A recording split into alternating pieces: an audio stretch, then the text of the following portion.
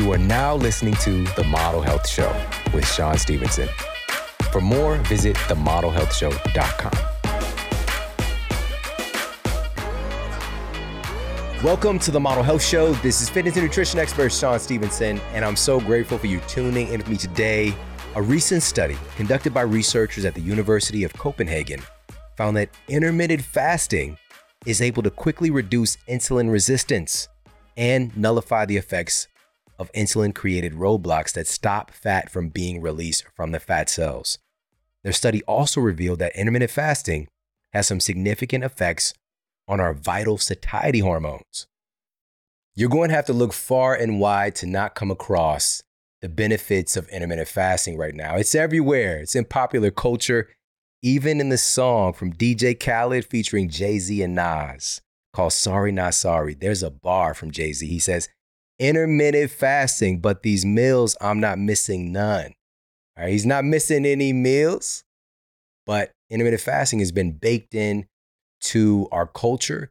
But this is something that's been around for thousands upon thousands of years, and it's been utilized in different cultures, whether it's from the perspective of growing oneself mentally, emotionally, spiritually, or for healing the body and for accelerating recovery and for affirming health.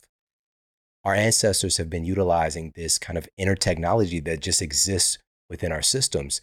So this study highlighted something really important that's often overlooked, which is our insulin sensitivity can be almost instantaneously improved when we embark on a short fasting window. Why does this matter? Well, insulin resistance is one of the biggest issues in our world today. Right now, here in the United States, more than half of the United States population now has diabetes or prediabetes. To say that this is an epidemic is obviously an understatement, but we have tools at our disposal, no potions, pills, or superficial treatments required. It's built into our system, our metabolism, our metabolic machinery itself has the ability to improve our insulin sensitivity by embarking on this thing that's been framed by embarking on this inner technology called intermittent fasting.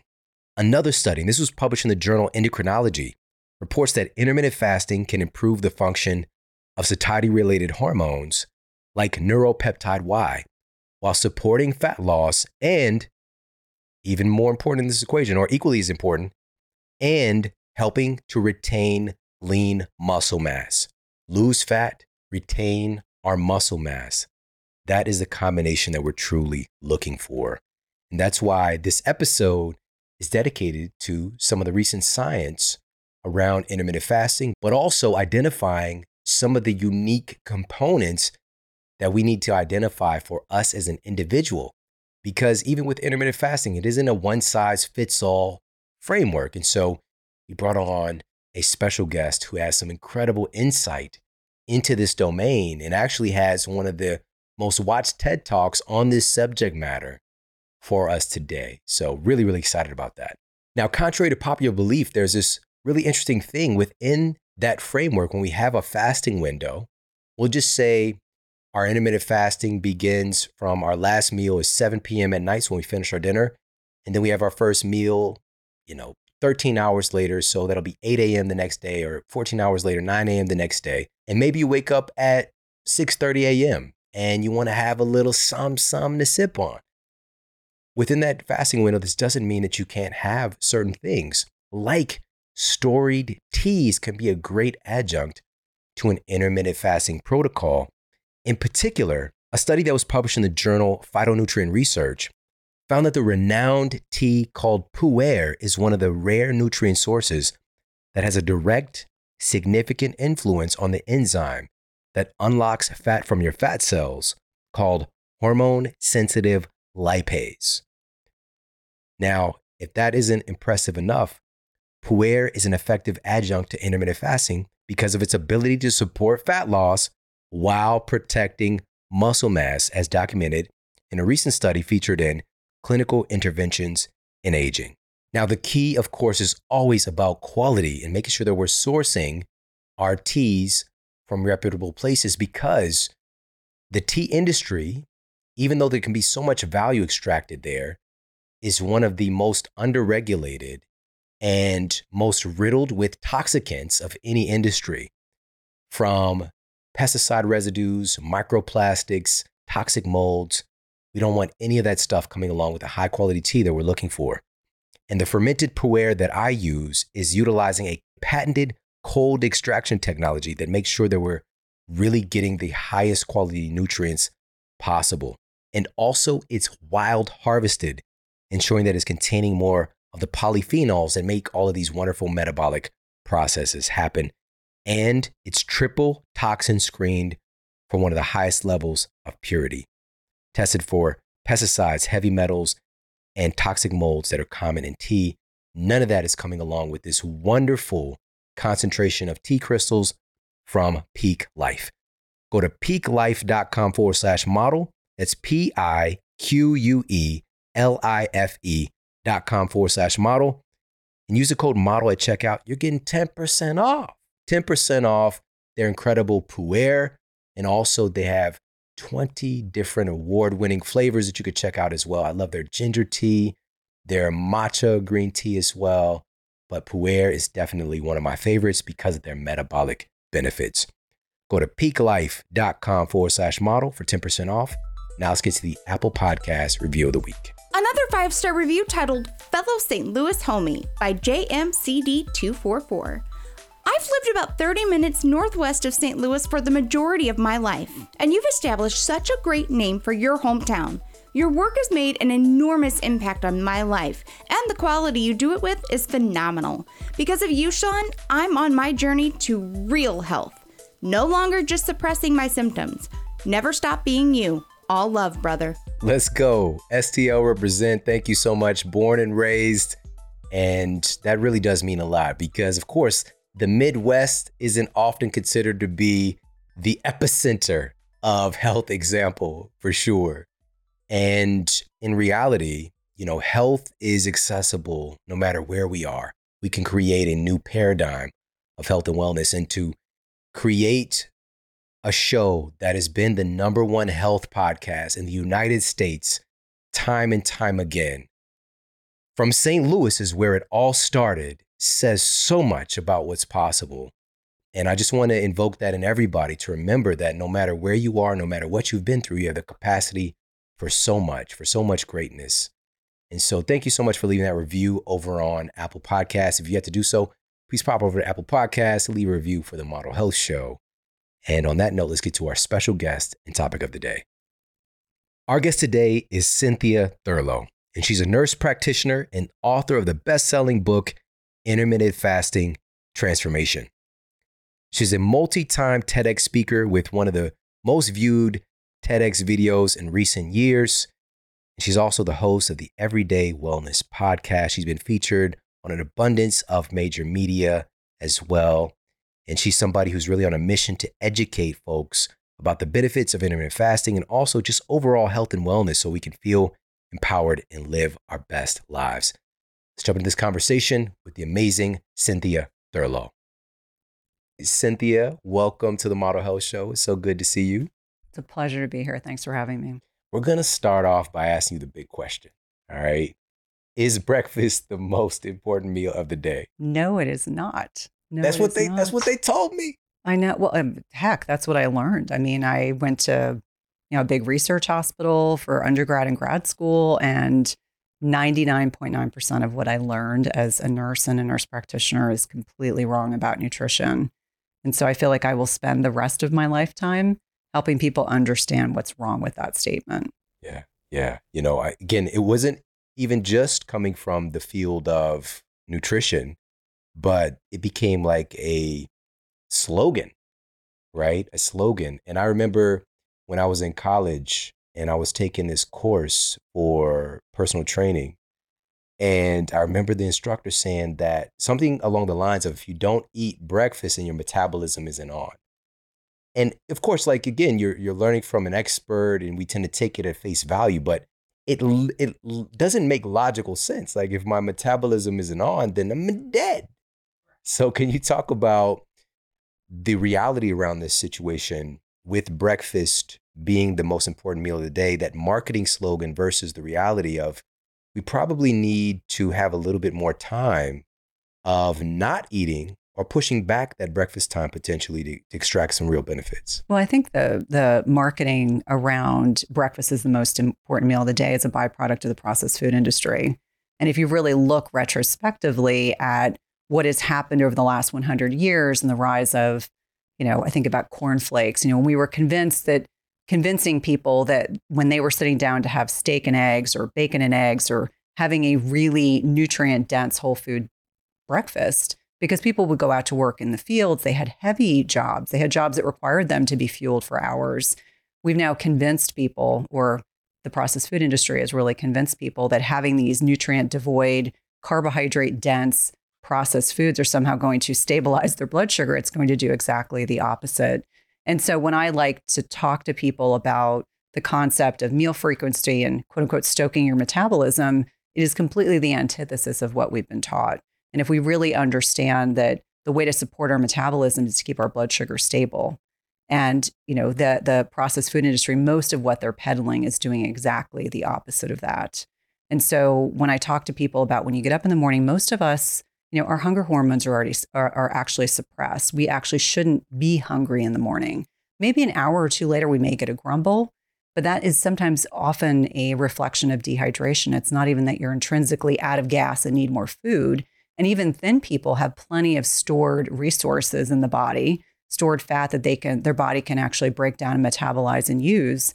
And so what we've convinced people to do is to eat these highly processed, hyper palatable, have your orange juice, have your sugar sweetened cereal, have your sugary yogurt, go about your day, have the skim milk even, go about your day and wonder why 2 hours later you're starving or you're craving, your first fatty coffee. And it's not per se that fatty coffees are bad, but you're craving that frappuccino. You're looking for a candy bar. You're eating that granola bar. You're doing things that are further destabilizing your blood sugar.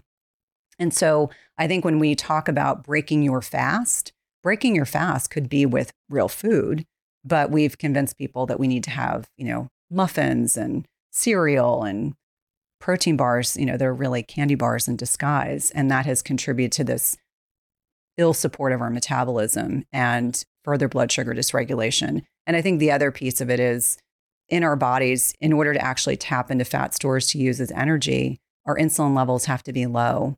And so what's happening is if we're eating constantly, and there was actually a great study that came out last year really looking at meal frequency, and people were eating 6 to 10 times a day, not 2 to 3 times a day. And so, as I mentioned, insulin's not a bad hormone, but if your insulin levels are up, you can't, tap into these fat stores. You're going to struggle with monitoring and stabilizing your blood sugar. You're not going to be able to effectively utilize either stored glucose or stored fats. You're going to be stuck in this perpetualization of, being hangry, struggling with energy, falling asleep after a meal, weight loss resistance, all the things that are really becoming, unfortunately, more the norm than they should be. Yeah. Of course, we're going to talk about the benefits seen with having more structured eating, intermittent fasting. And you've really been a pioneering voice in this in recent years, which is so wonderful to see. But I love that you brought up the marketing angle of this, because I don't think that we really think about, like, where did this concept really come from? Who's profiting from this concept? What are we eating? Mm-hmm. And by the way, everybody, I'm not taking away breakfast. If you just have a breakfast vibe, this is not the mission. It's to clarify even how we define breakfast in our country today, right now, not just here in the United States, but we're the king of sugar breakfast is cereal. You mentioned the cornflakes, and I can't help but think about the guy who invented them, Dr. John Harvey Kellogg's, and his intention was to reduce your sexual desires. This is not a joke. We've talked about this here on the show. And, understanding the impact this has on insulin and our insulin sensitivity and our blood sugar and all this stuff. Pop-Tarts, muffins. I love when the mini muffins came out, I was all over it. And the little package. The little cute little package, right? The little Dunkin' sticks, and donuts and pancakes and all these sugary, like literally we're starting the day. And by the way, these are all new inventions. These things have not been along very long in human evolution. And so you just mentioned replacing that with real food, and like in comes this of, yeah, you might have some neurological association or even addiction to getting up and piling some sugar in your body. Well, and I think the other thing is if you look at the science, I mean, the processed food industry has food scientists that make these foods as desirable as possible. You know, they call it a bliss point. There's a great book called Salt, Sugar, Fat, which I'm sure you probably have read. And you listen to the food scientists talk about, they bring in people to do trial and error. You know, where's the point of how much sugar we need to add to something, or the right balance between fat and salt and sugar to get it to the point where people can't stop drinking it or eating it. And so I remind people all the time that one of the things that starts to happen is that it is not a lack of willpower. It's not a lack of follow through. It's that your brain has been hijacked by these hyper palatable, highly processed foods. And that is sad. Yeah, to say the least. Wow, so powerful. So in your book, this wonderful book, and I love that you share your story in it as well, kind of kicking the book off and just your experience. And we'll get to that too. But you talk about one of the most attractive benefits, especially for our culture, that's very, it is what it is. We're kind of a little bit more tilted towards vanity and, everybody wants to look good. So appealing to that piece, but we're missing out on something incredibly valuable because you even had the experience of really trying to sort your own weight out and to get your health on track. And many people are trying to do the same thing and doing basically, again, popular marketed things of calorie restriction and, exercising our face off. But there's something really interesting that happens in the process of fat loss when you have a fasting window. And by the way, you articulate this too. This could be you finish dinner at, say, 7 p.m. and then you have a 12, 14, 16-hour fast. And maybe you're having your first meal at 10 a.m. the next day or whatever the case might be. But within that frame, some really interesting metabolic shifts take place. So let's talk about how this can be impactful for the goal of actually utilizing stored body fat for energy. Yeah, it's a really good point because as you said, a lot of people come to intermittent fasting because they want to change body composition, they want to lose weight. But I always say there's so much more to it than that. And if you really look at the science of things like autophagy, which is this, process where in an unfed state, our body can go in and get rid of disease, disordered organelles and cells that could otherwise go on to develop disease. I think that's a really important point. And it's giving our bodies time to digest our food. We have gotten so far removed from having periods of time when we're not eating that I think on a lot of levels, people are surprised that all of a sudden, autophagy is something they've never even considered. But how many people, if you look at cultures that are eating less frequently, they go on to live much longer lives. So I think about that. I think about a reduction in inflammation.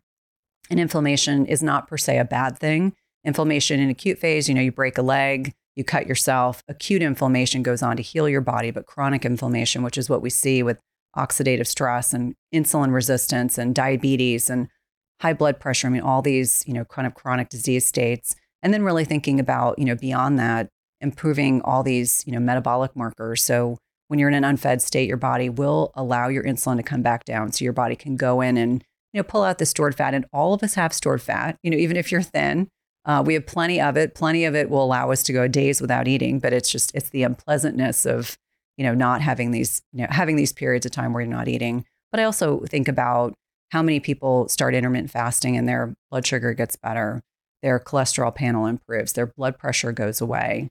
How many people, start having improved cognitive benefits because they have all this mental clarity, because when insulin levels are low, our body can go in and free up specific types of fatty acids that can go on to diffuse across the blood-brain barrier, like ketones, that allow us to be much more mentally clear. And I think that's probably the biggest benefit that people don't realize until after they start fasting. And they're like, oh my gosh, I have so much energy, so much mental clarity. I can get so much accomplished when I was otherwise fixated on, what's the next thing I'm going to eat.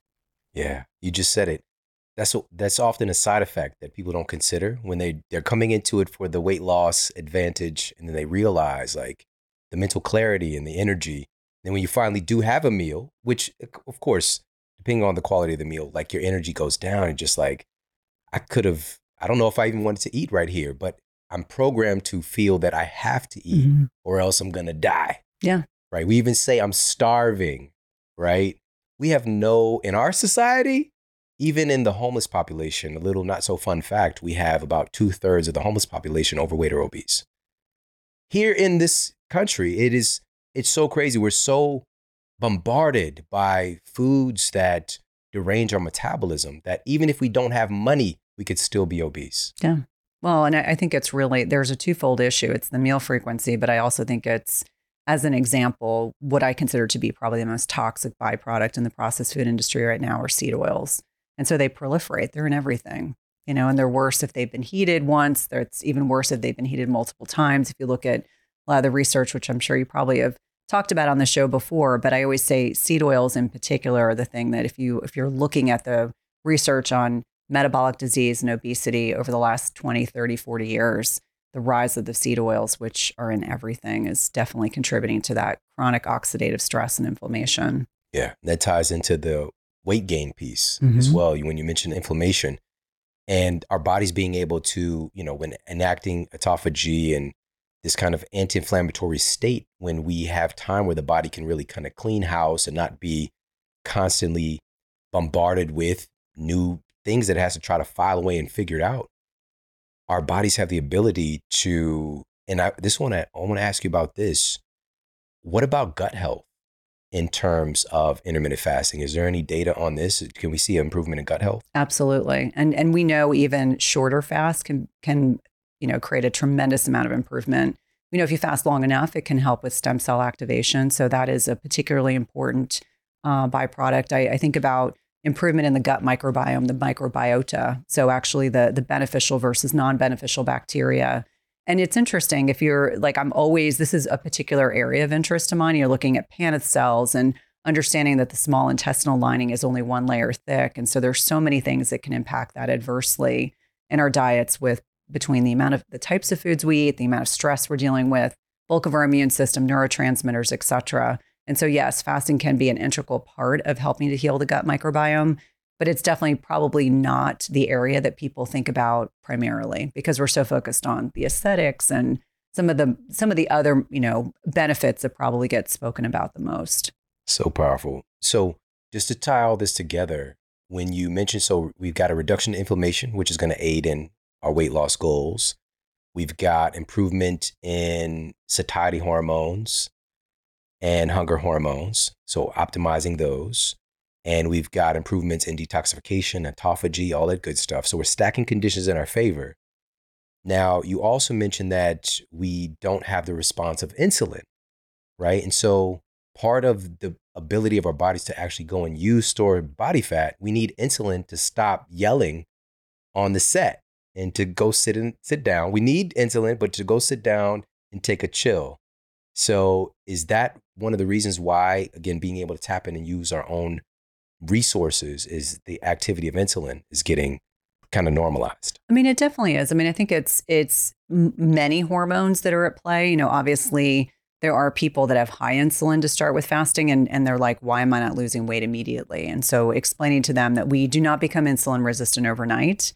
It can take time. There can be other contributing factors. As an example, if someone's sleeping terribly, if their stress is out of control, they just went through a big move, they just had a bad divorce, they lost their job. I mean, we have to think of fasting as a hormetic stressor. So really hormesis. And I would say beneficial stress in the right amount at the right time. So really understanding that, yes, intermittent fasting can be very beneficial for helping to keep our insulin in check, but there are a lot of other lifestyle factors that can impact it as well. And it's finding the right time for people to be able to utilize that strategy. Let's talk about that, and specifically if we could frame this from the position of a woman who's interested in taking on intermittent fasting. Is this going to be the same kind of template if somebody is, a busy mom who's also an entrepreneur and she's wanting to take advantage of some of these benefits versus, a single college athlete male? Yeah. Can everybody just start off 16-hour fast? No. And I would say, women as an aside have to stop apologizing for our physiology. So that's always the big aside. I think men and menopausal women probably have the easiest transition to fasting because their hormones, there's not as much fluctuation.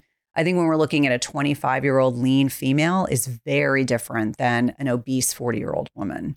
And by that, I mean, if you're already lean and you're still at peak fertility years, so 35 and under, you have to be careful about when you're fasting. This is not to suggest it's not a great strategy, but we have to think about the law of diminishing returns. If you're already very lean, understanding there's a time in your menstrual cycle to fast and a time not to.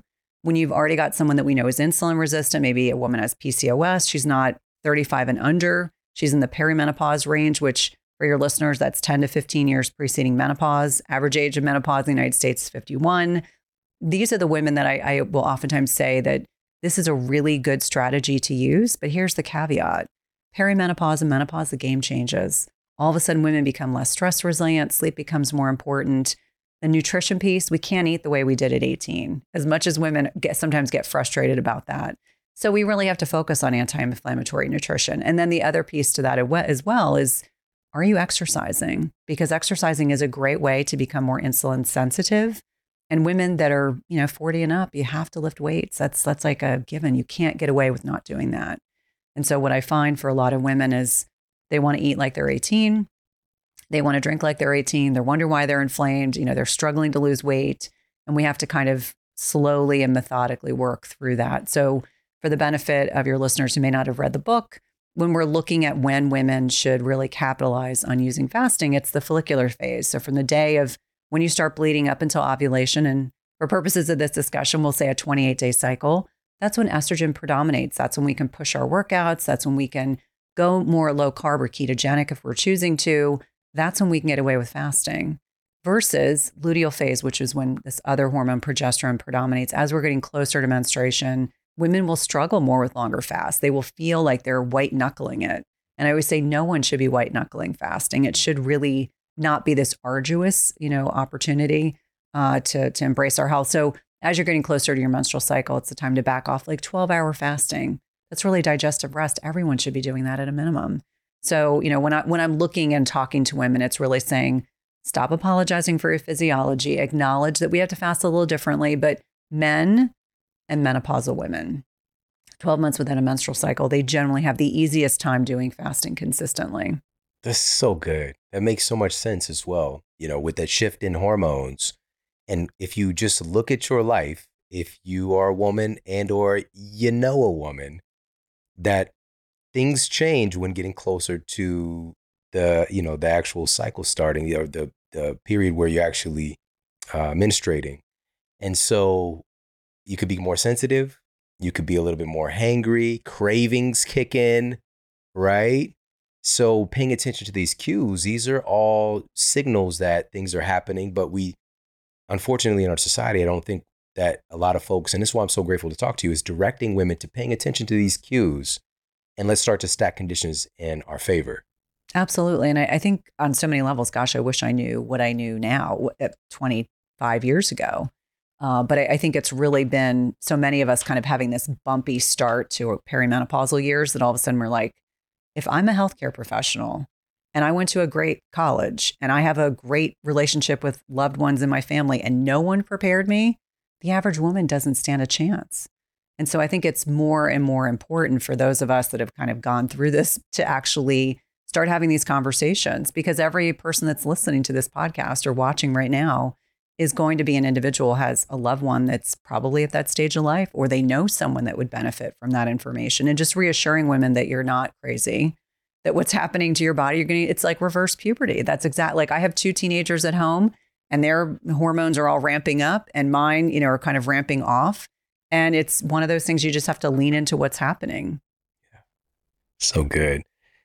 So you worked for many years as a nurse practitioner in cardiology and also worked in the emergency department as well.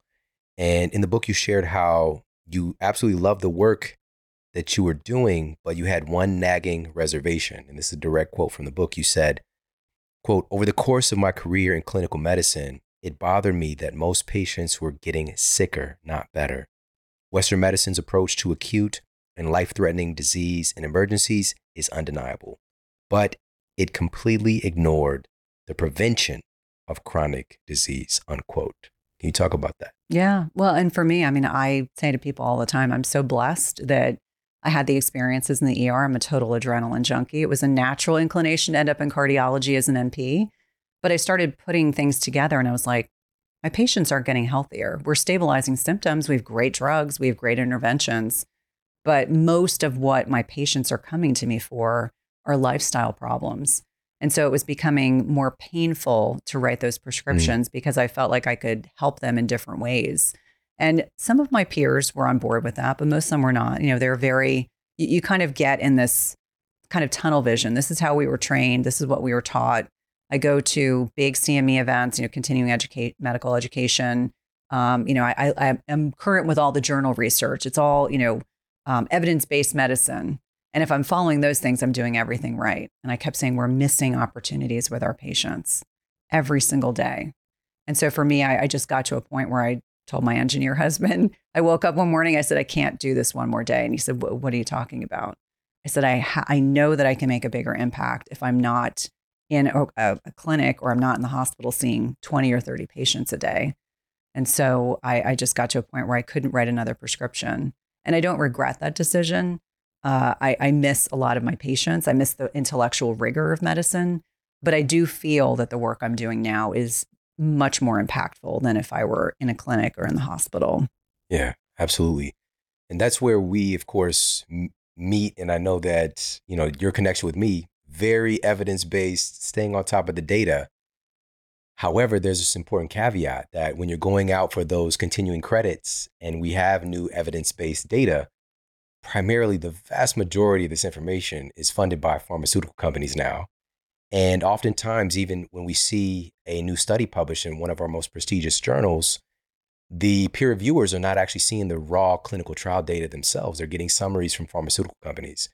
And so now we have this system that is so strong in its faith in treating symptoms with these new drugs. And I put up this statistic recently. Again, peer review report, we'll put it up for everybody.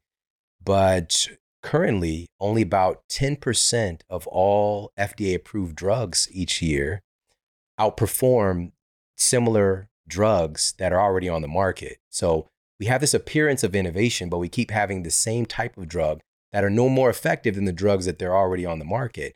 But you can start to miss when your patent is dissolving. You can start to miss out on money. So you got to come up with a new, this has this new feature. It's a slow dissolver of whatever, and just keep this kind of train going. And people are not getting well. And that's the thing that really jumped out in your dictation of it, is just like being able to say like, okay, I'm seeing this situation where I love what I'm doing and I'm here to serve, but people aren't actually getting better. As a matter of fact, they're getting worse as time is going on. Let's do something different. Well, and it's interesting that you bring up that point, because I used to get criticized by the drug reps because I wouldn't come to the lunches. So when I first started in clinical medicine, that was back in the heyday where the drug reps would take us on outrageously expensive trips, and they would pick the most expensive restaurant in the city, and they would have us in for these continuing education sessions, really kind of pushing us to write their scripts for their drugs. And over time, there started to become more disclosure. You had to disclose if you accepted anything from the drug reps. And I was always respectful of them. I was like, listen, I know you got a job to do, but that Norvasc that is a generic works better for my blood pressure patients than that thing that you're peddling that my patients who are already on 10 medications can't afford to spend $120 a month when they are already on 10 other medications. And so I would have these very honest conversations, and I would say, listen, I understand what you're doing, but I'm just telling you, I'm not going to write a script for your drug, because unless there's nothing else on the market that does what I need, I'm not doing that to my patients. And I think on a lot of levels, we've gotten so disconnected with what our patient experience is like. Patients come in and they're scared and they're overwhelmed, and they leave the hospital with 20 new medications, and a lot of them, they can't afford them. And, for me, it really became an ethical and moral dilemma. I was always respectful, but I would just tell them, until you can make a drug that's better than these 5 other ones I use all the time, I'm not writing a script for that, because they can count how many scripts you're writing for. So they keep track of who their big prescribers are. They have all that data at their disposal. It's so crazy. So crazy. And you just said something that we haven't really talked much about, which is the state of a patient coming in. A lot of times, unless it's just a general kind of wellness checkout, which you working in emergency medicine, like that's not what people are coming in for at the time. But people are coming in because they're afraid in general. They're in pain. There's something wrong. They're looking for an answer or a solution. And so in that mental state, oftentimes they're willing to do anything to get out of that state. So there's a huge responsibility there. There really is. And I can tell you, coming from, adrenaline junkie practitioner to being a patient in 2019 and being in the position where, some patients used to have these impending sense of doom where they would come in the ER and they would say, if you don't figure out what's wrong with me, I'm going to die. And we took that very seriously. I had one of those moments. And, when you're fully surrendering to other people, like, please take the best care of me. I have children I want to get home to. And so going through that experience on my own was incredibly humbling and further validates why we have to really be thinking and being our patients' best advocates. Because when you're on the other side and you're suddenly in this moment of surrender where you're really at the disposal of the providers that you're working with, you have to hope for the very best. And not everyone gets that care. Can you talk a little bit about that? Yeah. So in 2019, first time I went with my husband on his business trip and came home and thought I had food poisoning. And after, 12, 13 hours of having what I thought was food poisoning, I finally said to my husband, I was like, something's not right here, because I couldn't get comfortable. I had the worst pain than labor pain. So I knew something was wrong. And because there's no chance that was of issue. So I went to the hospital initially. They didn't think much of me. I didn't look too badly. I just couldn't get comfortable. And so I said to my husband, they don't figure out what's going on, and I'm pretty sure I'm going to die. Like, I've never been more negative in my life. And it turned out I had a ruptured appendix, but I didn't just have a ruptured appendix. I had the entire length of my colon was inflamed, and I was so sick, they could not take me to surgery. And they said, if we do take you to surgery tonight, you'll lose your colon. The surgeon was like, don't worry, you don't need your colon. I was like, oh, no, I need my colon. I want my colon. Please save my colon. And that turned into a 13-day hospitalization with a small bowel obstruction, retroperitoneal abscesses. I developed a fistula between my cecum and my appendix. And, 5 days in, Sean, I was despondent. I've never been depressed in my life. And I thought to myself, whether it was God or spiritual presence or the universe coming to me and saying, you have a choice.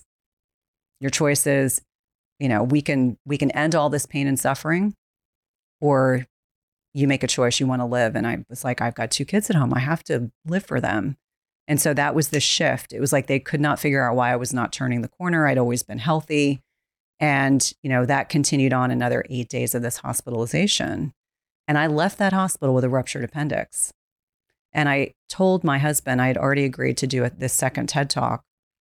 And I said, part of my mental recovery is that I still want to do this talk. And my husband's like, hey, no one's going to criticize you if you decide you don't want to do this talk. I was like, nope. The 2 things I decided at that moment on day 5 was, number 1, I want to get home to my family. Number 2, I need to do this talk. And so 27 days after I spent 13 days in the hospital, I did that talk with a ruptured appendix. And then 10 days later, had my appendix out. And I remember saying to my kids, I want to do this talk because I want to show you I'm okay. That was the only intention I set. And I did that talk. And I said, we're going to have a great summer. We're going to have the best summer. And then things kind of, exploded. But for me, going from being healthy my entire life to being in a position where I almost died in the hospital, I lost 15 pounds. I came out of the hospital and I was so mentally clear about what needed to happen next. And it just reaffirmed for me on so many levels why it is so important that each and every patient has a really great team of providers taking care of them. Because I have zero doubt. I cried in my surgeon's office after my surgery, after I had my appendix out. And I said, I thank God every day that you are my surgeon, because anyone that knows the way surgeons are, they like to see you about once a day at about 6:30 a.m. before anyone else comes in. They don't like to round on their patients, mostly. She came in 3 times a day because she was so worried. She was like, I don't know why you're not getting better. And so for me, it was a really powerful, affirming flip in my life where I just said, the universe wanted me to move and I moved. And I just said, from this point forward, everything I do is intentional in every aspect of my life. Like, I'm not ever going to be afraid to take a leap of faith because I've already been through the fire and I've already had that experience. Yeah. Wow. That would be so terrifying, obviously. And, I'm so glad that you talked about this. It wasn't just the physical aspect. It was what happened with your mind and being face to face with something like that. And that TED Talk, by the way, is like 13 million views at this point. It's one of the biggest TED Talks in recent years. And to know the behind the stories is nuts. Like, you're sitting here with me now, and just to hear that, like, the resilience of humans, but also of your message and what was behind it for you as well. It's just like, this is not just for me, this is for my kids. Yeah. And I think, I think through adversity, it creates opportunity. And how many people don't realize that? And I say all the time, like, we all of us collectively as human beings have all had tough times. Yeah. But it's what we do with that. Like, do you use it to fuel you and propel you forward? And that's, to me, on so many levels, I'm like, I live that and breathe that every day. I'm like, is everything perfect? Not all the time, but we can take those opportunities and make them, turn them into wonderful things. Yeah. Yeah. Let's talk about this line that you heard. Don't worry, you don't need your colon. Yeah.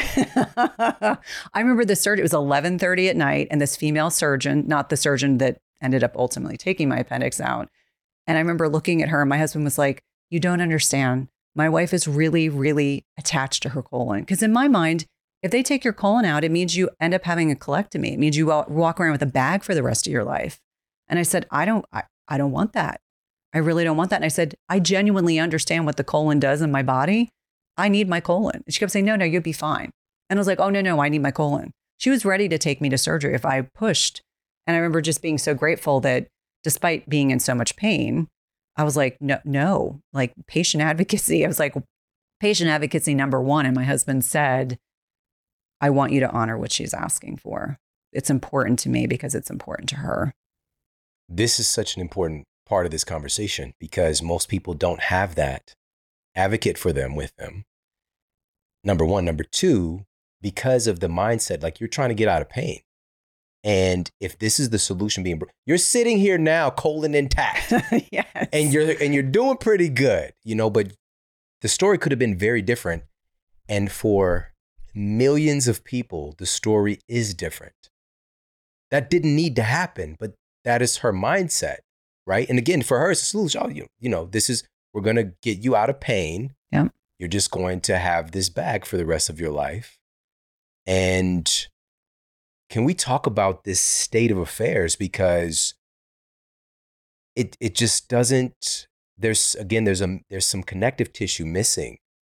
There's a sense of future casting in the mind of the health professional that's not present. Like, being able in that moment to be able to assess, like, what are you doing for this person, the rest of this person's life? I know that you're in this situation where we have something presented. Is this absolutely necessary? Yeah. Or are we in a situation where my tool is a hammer, so everything looks like a nail? And I think and it's not being critical of surgeons because, I say all the time, I'm so very grateful that I had such a talented talented surgeon, period. She just happened to be female. But I think on a lot of levels, the next surgeon who came in was willing to entertain that possibility. And I think that the methodology in medicine is, let's fix the problem. Fixing the problem was like, oh, we'll take her appendix out in her colon. She'll have a colostomy for the rest of her life, but no big deal. And the irony is I met people. Now, when I talk about the ruptured appendix, I meet people who had horrific stories, way different than mine, who ended up with, complete bowel resections, people who spent a month in the hospital, people who spent months in rehab. So my situation is unique in that I was able to walk out of the hospital 13 days later with a ruptured appendix and then later have my surgery. But I think a lot of people, when we think about the amygdala overriding in the prefrontal cortex, when you're scared, your thinking brain is gone. It's not working. It's not functioning at an optimal level. And how many people don't know what they don't know when they're in those situations? And I certainly saw lots of them, catastrophic things that happen, whether it's a trauma or just a terrible medical diagnosis. And people are so fear-driven, they don't even know to ask, what's the other option? There could be other options, but they don't know to ask. And so there should be patient advocates in every hospital, but how important it is to make sure if you're going through something like that, you've got someone who can be your advocate to be able to articulate, even if you can't, And that's why it's important to have advance directives. It's important to have living wills for a lot of these things. But knowing that most people don't know what they don't know. So when they go to the hospital, how many people would have said, take me to surgery tonight, not realizing what that would represent for them? Right, right.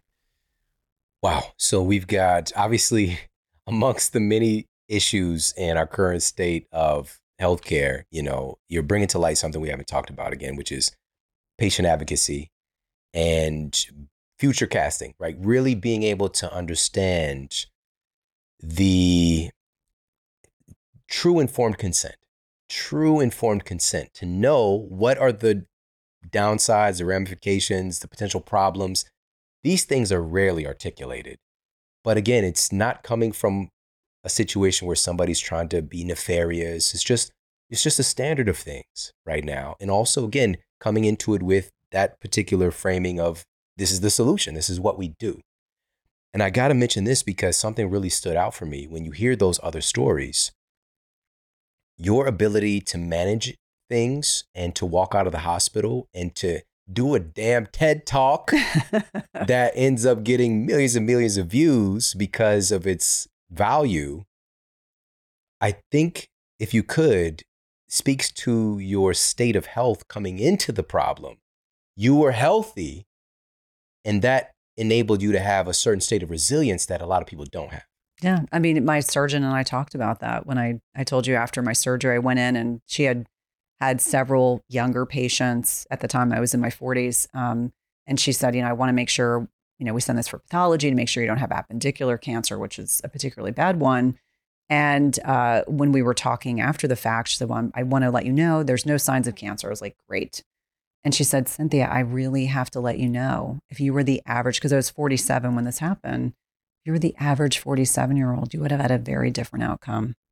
And I said, I know that. And it's why I feel even more compelled to talk about metabolic health and how important it is. I always say my life work at this point is talking about metabolic disease and metabolic health, because that was all of what I did for so many years, looking at it a different way now. And I think on a lot of levels, people just don't realize that if you get into those, I call it the healthcare hiccup, you have a healthcare hiccup, the more healthy you are, the more metabolically healthy you are, the more likely you are to actually have a better outcome. Absolutely. So powerful. So not only is focusing on your state of health right now something to enjoy right now, life's going to happen. Life's going to life be lifing, and something is going to come up. And if you're healthy, you are automatically stacking conditions in your favor for expedited recovery from, that thing not leading to other things. And so use this as another notch in our belt of focusing on getting ourselves as healthy as possible right now. Unfortunately, and myself included, so often we start striving for better health when something is wrong. That can drive us, which great, we've got a launching pad. But so often, a lot of folks are going through life and they mean to, it's like, yeah, trying to get healthy, whatever. But until something happens in our culture, because disease and sickness is normalized in our culture, people are not taking action. And so this has moved you to working at a much bigger level of impact by getting folks proactively healthy. And so with that said, with your new book, you've outlined so many of the benefits of intermittent fasting. So how does this come into play for you? Like, why did this particular framework stand out for you to be something that you really want to educate more people on? It's a great question. I would say to you, probably the conversation started in 2018 when I wanted to do a TED. I'm an introvert. I know people find this surprising. I'm a total introvert. And I was like, I want to do a TED talk because it'll get me outside my comfort zone. And so I had done one, and then I got offered the second, which is the one that we're kind of talking about. And I always say intermittent fasting chose me. Yes, it was a strategy that I fell into in 2016, 2015, because I was struggling with weight loss resistance and perimenopause, super sexy time period in a woman's life.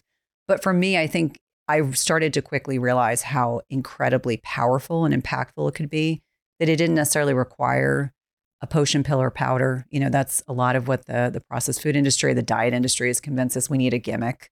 And so I was like, I can teach people how to do this. And I can teach people to use a strategy they can use for the rest of their lives. And that to me is far more important than peddling a powder, which is, unfortunately has become part of that kind of diet culture on a lot of levels. So I think for me, it was twofold. It was my background. I feel like intermittent fasting really chose me. It gave me a kick in the pants on a lot of levels because, I just felt like this talk had to be shared. Like that message needed to be shared. It was time to share it. Yeah. All right. So let's get into the nuts and bolts here. Intermittent fasting obviously can mean a lot of things. So what does it mean for you? Like, what is a general framework? And I don't want to just talk about the fasting component, but what about when I do eat, what am I eating? Right. It's a great question. It's a very important one, quite honestly. When I think about fasting, it kind of gets this bad misnomer. I just say you're eating less often. That's all it means. And for each one of us, that might be very different. Might be a very different methodology, might be a very different schedule. And so we can look at fasting. I don't think of, 12 hours of not eating is digestive rest. But when I think about defining fasting, it's going longer than that, 14, 15, 16, 18 hours, 20 hours, depending on who the individual is. Maybe you're doing longer fasts, maybe you're doing shorter fasts. All have specific benefits, but your question is a particularly important one. How do I break my fast? What do I eat? I always say, I'm a very protein-centric person. So really thinking about when you break your fast, you want to break it with protein, either protein and healthy fats, protein and healthy carbohydrates. And if you align your methodology, you're going to keep your blood sugar stable. We understand that in terms of macros breakdown, carbohydrates are going to have the most substantial impact on blood sugar, then protein, then healthy fats. So it's important to kind of meet the middle ground and always have protein. Now, I'm very animal-based protein focused. Obviously, a lot about the book is talking about the benefits of that over plant-based protein. But if you're thinking about when you're breaking a fast, it's going to be with chicken and vegetables. It's going to be with a ribeye steak. You've already got the fats in the steak. You don't need to add more. Really understanding that animal-based protein is going to deliver the most nutrients to your body. And I would find most patients of mine, when I talk to them, even people that are fasting, they're eating too many carbs, the wrong types of fats, and too little protein. So really flipping that to your advantage. And I think for those of us that are older than 40 years of age, sarcopenia is a real issue. Muscle loss with aging is going to happen unless you work diligently against it. And so part of that is hitting those protein macros in your feeding window. And this is why I'll just put this out there. There's a lot of people that enjoy OMAD as one meal a day as an option for fasting. And maybe guys can hit their protein macros in one meal. Most women can't. So I usually say you want to make sure that it's 2 meals within an 8 or 6 hour period of time in which you're eating so that you can hit those protein macros and avoid losing the benefits of, your muscle mass converting into adipose tissue, which is not as metabolically flexible or insulin sensitive. Got a quick break coming up. We'll be right back. Neuroplasticity, the ability of the human brain to grow and adapt and evolve, and really to unlock our superhuman capacity, is driven by our experiences, our practices, our activities, but also our nutrition. Fascinating new research published in the journal Neuron found that magnesium, this key electrolyte, is able to restore critical brain plasticity and improve overall cognitive function. Again, neuroplasticity is the ability of our brain to change and adapt. Now, this is one key electrolyte, but it works in tandem with other electrolytes like sodium. Sodium is critical for maintaining proper hydration of the human brain. If you didn't know this, the human brain is primarily made of water. We're talking somewhere in the ballpark of 75, upwards of 80% water. It's so important because just a small decrease in our body's optimal hydration level, what's noted in the data, just a 2% decrease in our baseline hydration level can lead to dramatic cognitive decline. Helping to sustain and maintain proper hydration levels in the brain, sodium is critical in that. And also, researchers at McGill University found that sodium functions as a, quote, off-on switch for specific neurotransmitters that support our cognitive function and protect our brains from numerous degenerative diseases. Right now, the number one electrolyte company in the world is delivering a gift for new and returning customers. With each purchase of Element, that's LMNT, the number one electrolyte in the market, No binders, no fillers, no artificial ingredients, no crazy sugar and sweeteners. My friend's son was just over at our house, and my oldest son, Jordan, was training them, taking his teammates through some workouts. And we opened the freezer, and there's a bottle of Gatorade. There's a bottle of Gatorade in our freezer. And my wife's like, whose is this? Because we know we don't roll like that. We don't mess with the Gators, all right? We don't mess with the Gatorades. And we knew who it was one of his friends. And he came in, he's like, well, at least this is the no sugar kind. And then I go through some of the ingredients with him, and I find those curveballs of like, here's where they're sneaking in these artificial ingredients and things that the human body has no association with. But he's taken a step in the right direction by being in our environment. So you know what I did? I put the element in his hand. All right, make sure that he's got the good stuff, the very best stuff. And also, this is backed by peer-reviewed data and a huge body of evidence.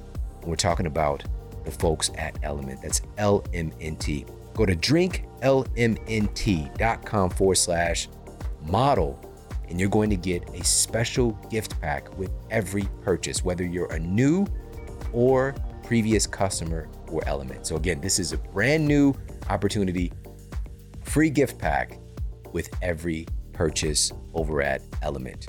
Go to drinklmnt.com/model. And now back to the show. So you mentioned something really important that we don't often talk about, which is the distinction with animal and plant proteins. Because unfortunately, and I think that especially if you care about this and you've been in this field for a while, we can get to a place where we start to see things in chemistry. And so we think an amino acid is an amino acid, right? It's just like, it doesn't matter where it's coming from. It doesn't matter the other stuff. It's just, we start to hyper focus on one thing. And if you take that out to the entire medical complex we have, it's just like this specialization and understanding how all of it works together. So can you talk a little bit about that, the distinction with plant proteins and animal proteins? Yeah, and I know this is for many people, it's a particularly triggering subject. So we know that if we're looking at essential amino acids, we're looking at the superiority of the animal-based protein over plant-based protein. It's really understanding that plant-based protein, there's a time and a place for it, whether it's legumes or beans or whatever it is that you enjoy, hemp hearts, et cetera. But you're going to get the most bang for your buck in terms of quality amino acids from animal-based protein as opposed to plant-based protein. And it's going to be in a superior ratio. You're going to get a lot more carbohydrate. And I find for a lot of women, especially perimenopause and menopause, they really do have to monitor their carbohydrate intake. So when I'm talking to men and women, it's really with the understanding that I'm not saying you can't enjoy your beans or your lentils or those hemp hearts, but really understanding that you're going to get more benefits from a steak or a piece of chicken or a piece of fish or, crustaceans than you are from the equivalent, like 6 cups of quinoa. I think Dr. Gabrielle Lyon talks about that, or 8 ounces of steak. And it's like the nutrient profile to have that much quinoa is going to blow your macros out of the water. So I think for a lot of people, and if we're looking at, 7 to 8% of the population is metabolically healthy right now, we really have to be having those conversations and saying nutrient density is important, quality is important, more bioavailability is important. You think about the anti-nutrients that you get with plant-based proteins, and there's definitely some bio-individuality. I mean, there are absolutely people out there who do really well eating quite a bit of plant-based protein, but more often not, the people I work with really benefit from more animal-based protein. And for a lot of people, that's wrapping their head around, have that 8 ounces of steak, have the, 2 chicken breasts, really kind of push the envelope so that you're getting enough protein into your diet. Yeah. Thank you for bringing up the individuality portion, that's the beautiful part about humanity. And also, again, if you just look at different places on the planet where humans are thriving, eating closer to more of a hunter-gatherer template, and you see the diversity in their meals and the ratio of like plant foods and animal foods. It varies so much. But what we don't see varied is the fact that their rates of chronic disease are on the floor compared to our so-called sophisticated, civilized way of eating, right? So seeing that, also their dental health, all these different things. And unfortunately, we tend to have these tenets still that are kicked around of like, well, lifespan. Like we're living longer here than people back, not taking into account, of course, infant mortality and the innovations that we've had in this space, but also looking at a lot of these cultures. Now we have these blue zones that have become popularized where they have the highest ratio of centenarians. Their diets are pretty diverse, and it's not all plant-based, which that's the part that's pushed into our faces. And it's just not fair. That's not, whether it's a 10% or 20% animal proteins are in the diet, it's still there. Don't negate that and say plant-based is better. It depends on the person. And we want to be inclusive in this conversation so we can have higher quality conversations. Because what happens is, you mentioned this before you start talking, like this could be very triggering. There's a lot of infighting amongst experts when in reality, the vast majority of our citizens are eating 60% of their diet is ultra processed foods. Like, let's come together a little bit more so we can address the bigger issue and not preaching to the choir, which also happens. And this is why I love conversations like this, because we can lean into the discomfort a little bit, because there are people who are thriving right now who have a plant-based diet, and they might be like, nah, it's not for me. It's not true for me, what you're saying. And that's okay.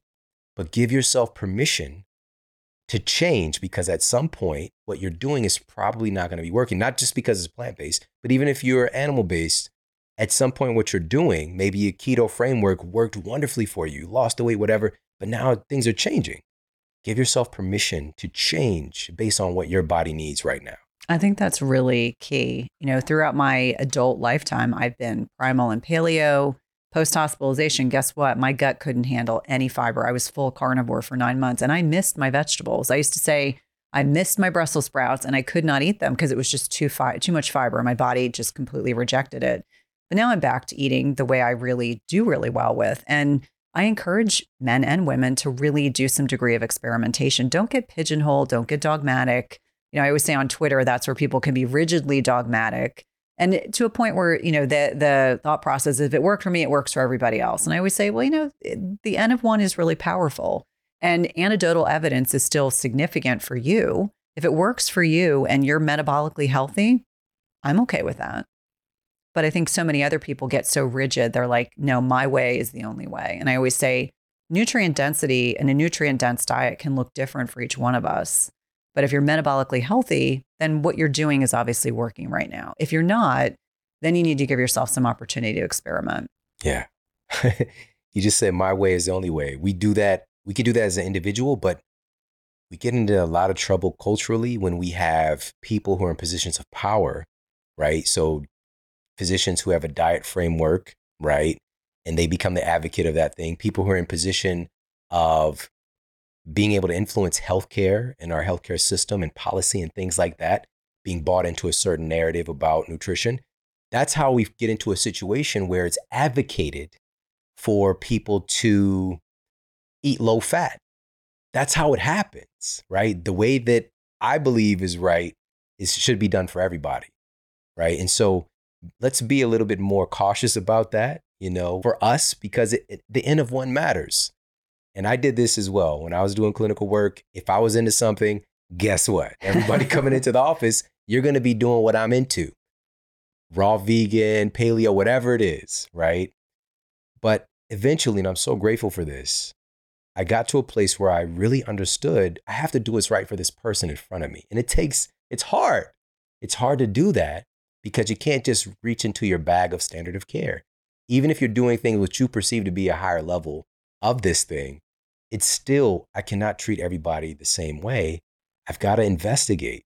And that's what I saw was, and the same thing with you in the work that you're doing now is like, let me get out of this system that has people coming in on this revolving door, 7 minutes with me, 10 minutes with me, and be able to actually get to the heart of what's going on in this person's life. Because even if, and I'll hear this, and I want to ask you about this. One of the things that kind of came out even for the last couple of years of chaos, when talking about we need to get our citizens metabolically healthier, it's the most powerful health insurance that we have by far. Obesity is the number one risk factor for death from this particular virus. Let's focus on getting folks healthier. Well, here comes some of my colleagues. You're right, Sean, but people just won't listen. They won't listen. That's why I give them the drug. People won't listen. When I tell them to eat better and exercise, they won't listen. Can you speak to that? And what I feel to be is an excuse as to not focusing on what can really get people well. Yeah, I mean, it's easier to prescribe a medication than it is to actually say, I want you to go to bed 30 minutes earlier every night. In addition to that, I want you to walk a mile every day. Really taking the time to explain, because saying to someone, exercise more and change your diet, people are like at a loss for what does that represent? We're not really educating our patients or giving them resources that are making it easy enough for them. The other thing is meeting them where they are. Maybe that patient wants to make those changes, but there's so much thrown at them that they can't absorb it. So the one thing I've learned is keep it simple. Like the message should be very simple and very concrete. When I work with clients now, it's very specific nutrition. I want you to do X 3 times a week. I want you to do Y 5 times a week. Very, very specific. So we have been conditioned as clinicians to write prescriptions to address symptoms. That is the way we are taught in traditional allopathic medicine. And so we aren't taught to talk about nutrition. We're not taught about lifestyle modifications or lifestyle medicine. So is it any wonder that we're ill-equipped to have those conversations? And, that person's thinking, I've got 15 other people that are going to be coming in and I've got to somehow make time for all this. So talking about lifestyle medicine is going to take 20 minutes of my time. I don't have 20 minutes. So I'm just going to write the script. And I'll tell them to come back in 2 months. And then we'll have that conversation. So it's those missed opportunities. And it's also understanding the system is so broken. Unfortunately, and I say physicians because physicians for a long time were really the leaders, the only really prescribing providers for a long period of time. They want to take care of patients. They don't want to run a medical practice. They don't want to fight with insurance companies. The insurance companies have largely taken over and they're dictating the kind of care we're able to deliver to patients. So it's really a multi-tiered problem that is impacting these provider-patient relationships. I don't think it's that people don't want to change. I don't think they know how to change. And we have to do a better job. That's why I think having health coaches and nutritionists in the office that could be filling in the gaps so that, the healthcare provider could focus on the most specific things they need to focus on. The health coaches who do such amazing jobs with coaching and educating patients we could just prescribe, okay, this is what we need to do with patient X, go and run with it. Have them come in once a week for 6 weeks. We would have much better patient outcomes. Patients would be better informed. They would be less confused. Providers would be happier because they got to focus on what they wanted to focus on. The health coaches, nutritionists, nutrition team would be happy because they're focusing on what they love to do. And patients ultimately would do better. But the current system is so broken. That's why we're seeing functional and integrative medicine really taking hold right now, is that people are desperate for other options and alternatives. Okay.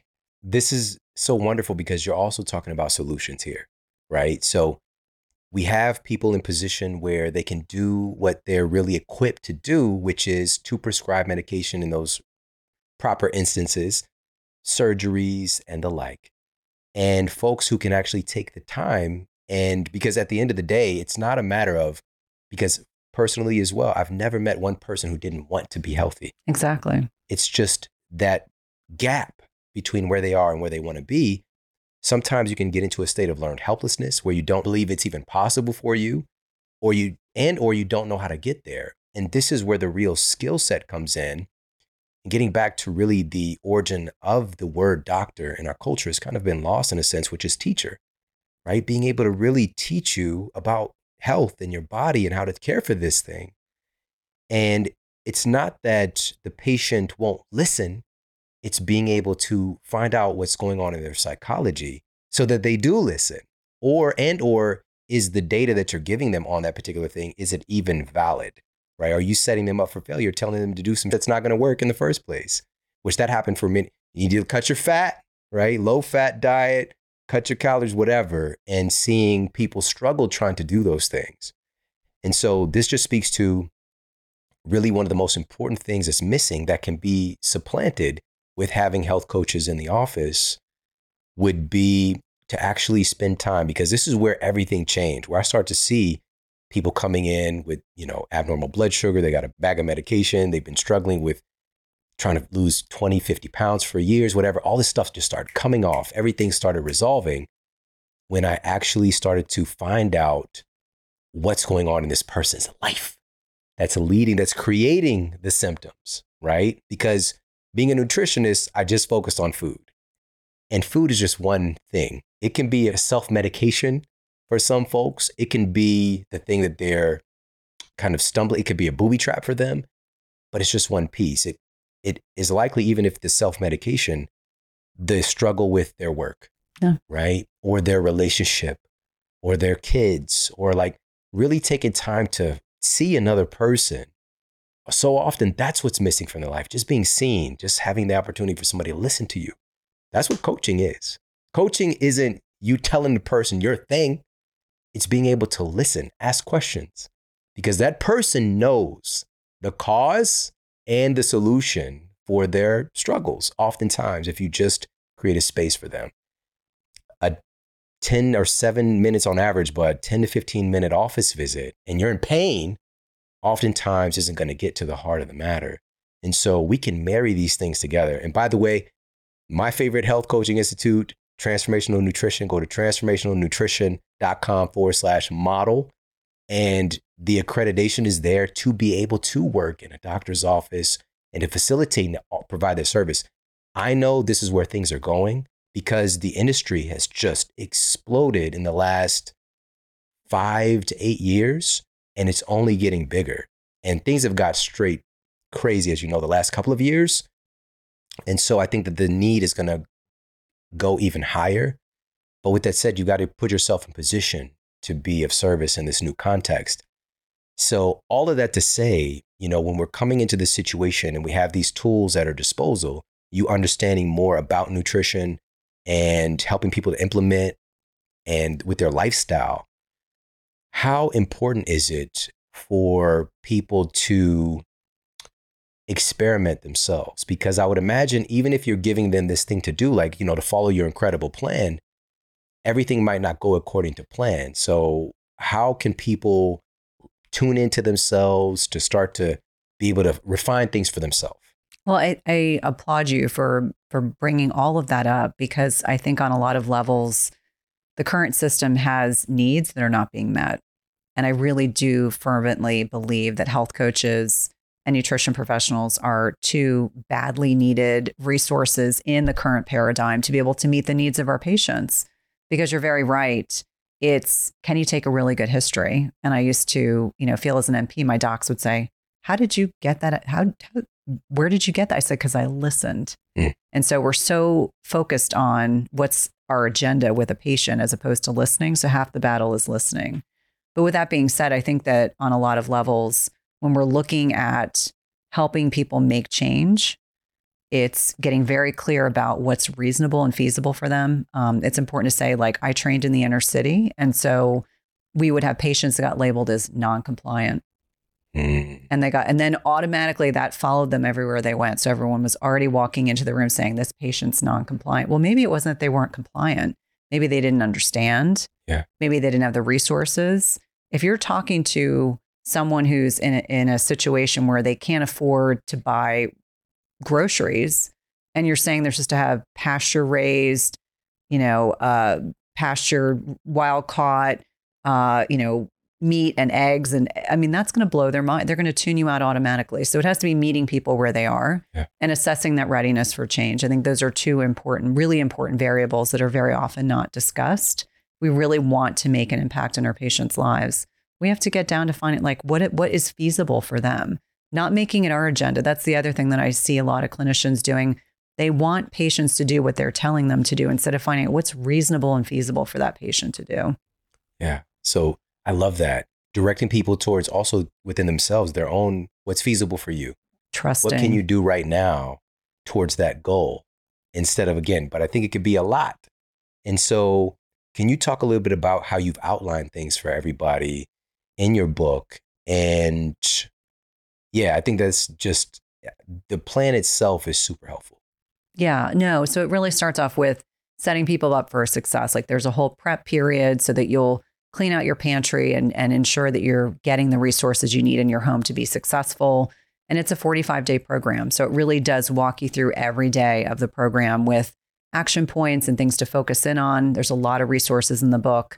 And then there are challenges. So maybe someone's not new to fasting and they're ready to do some challenges, longer fasts, protein sparing modified fasts, all different variations of fasting. But it's also honoring the N of one. It's really honoring you as a bio individual. What are you ready for? Like newbies can do this book and just do it slowly and methodically. People who are looking to take their fasting to another level can definitely get insights out of the book that will be super helpful.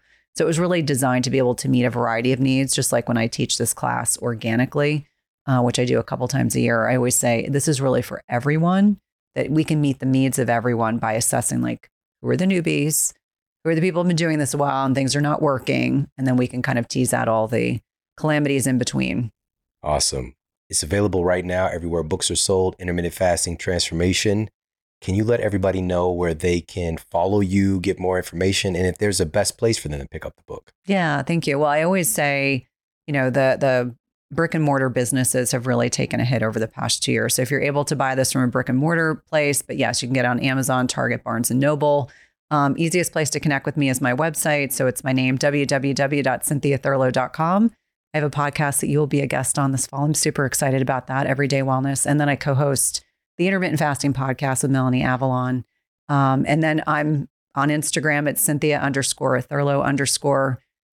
Admittedly, I'm a little snarky on Twitter. I have to forewarn everyone. And we also have a free Facebook group called Intermittent Fasting Transformation / my name. And everyone's welcome in that group. It's just a super supportive, nice group of men and women that are in there.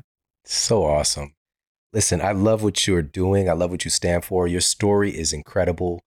And, this is such a great opportunity right now to equip people with real tools of transformation. The title of your book, Intermittent Fasting Transformation, and being able to take control of their own health and to be empowered and to utilize our healthcare professionals as coaches, as guidance, as support, but starting to be your own advocate first and foremost, so we can come into the situation more educated. And also what I learned from this conversation personally is the importance of being healthy coming into life's inevitable challenges, because something's going to happen, life be life, and just to be prepared. So everybody needs to stay ready so that you don't have to get ready. And I appreciate you so much for coming to hang out with me.